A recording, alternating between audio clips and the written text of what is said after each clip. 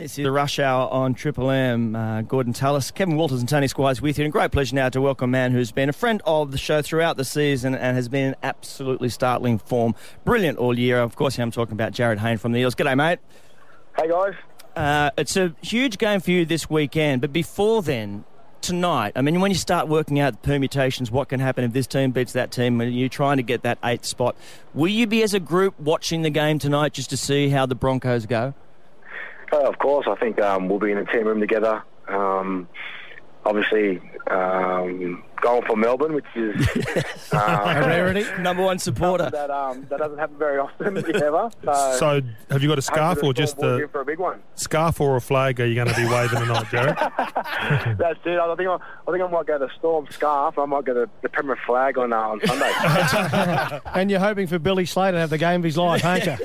That's it. How's the week been, Jarryd? I mean, it's hard to prepare for this sort of game when you're relying on other results, isn't it? Yeah, it is. I think our preparation is a lot better than last week. You know, I think last week, was a bit different with knowing that, had to win kind of thing. It was, I don't know. I guess it kind of threw us out, and we didn't play well and didn't do, what we've been doing the last couple of weeks for us to be winning. We just didn't play like the Parramatta that we know we can.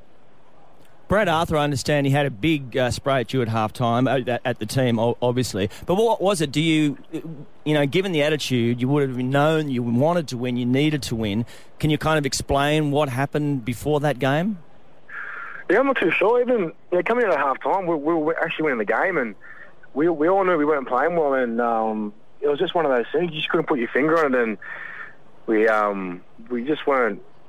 I don't know, we weren't really full. I guess the Knights kind of frustrated us too.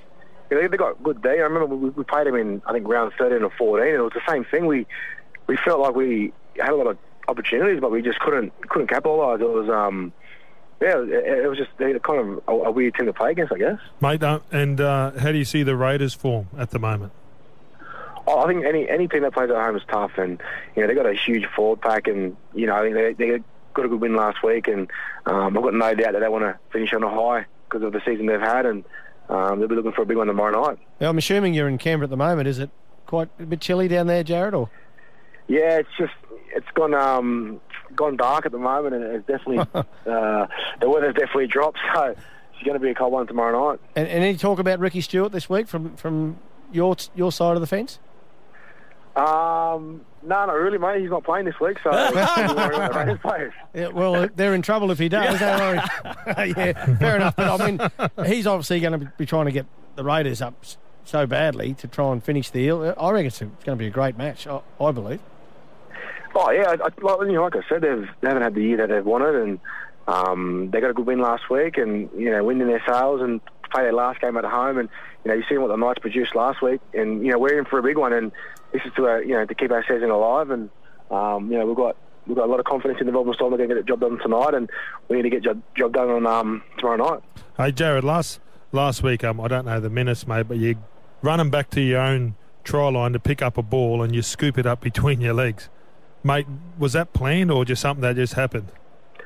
Yeah, I was kind of waiting for the ball to bounce a different way, and it just kept staying on its belly, and I thought, what's the best way to pick this thing up and try and keep my balance, because the wind was everywhere, and it was blowing it everywhere, and I've done it a couple of times at training, not like that, but in different kind of circumstances, and I just backed my own ability, and it was I've done it before, not like that, from a long kick that it's pretty much rolled on his belly for at 10 metres, and I think after it, probably the two or three tackles after, I was just going, wow, I just did that. Like, there was so many things that could have went wrong, but I got away with it. Yeah. Now, regardless of tonight's result, tomorrow the top try scorer for the season is on the line as well.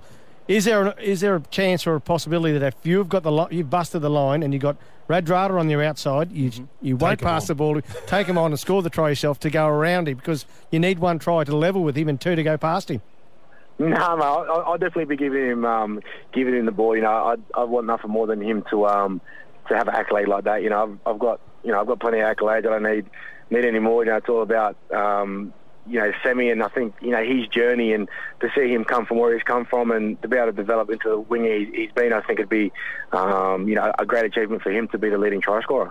Hey Jarryd, and I'm going pretty well in Supercoach, and you're my captain tomorrow, so can you get a fair few points, mate, for me? It's all about that's you. the plan, Gordy, mate. That's the plan. That's it. See? Oh, well, mate. Well, listen. Mate, he's in my team. I've got to coach him. Absolutely valid. First time I could talk Absolutely to him. valid. But that's the thing that I wanted to ask you, though, Jarryd. I mean, does it... The pressure that's on you each week. Now, every team has got the playmakers and the people that are the other members of the side look to.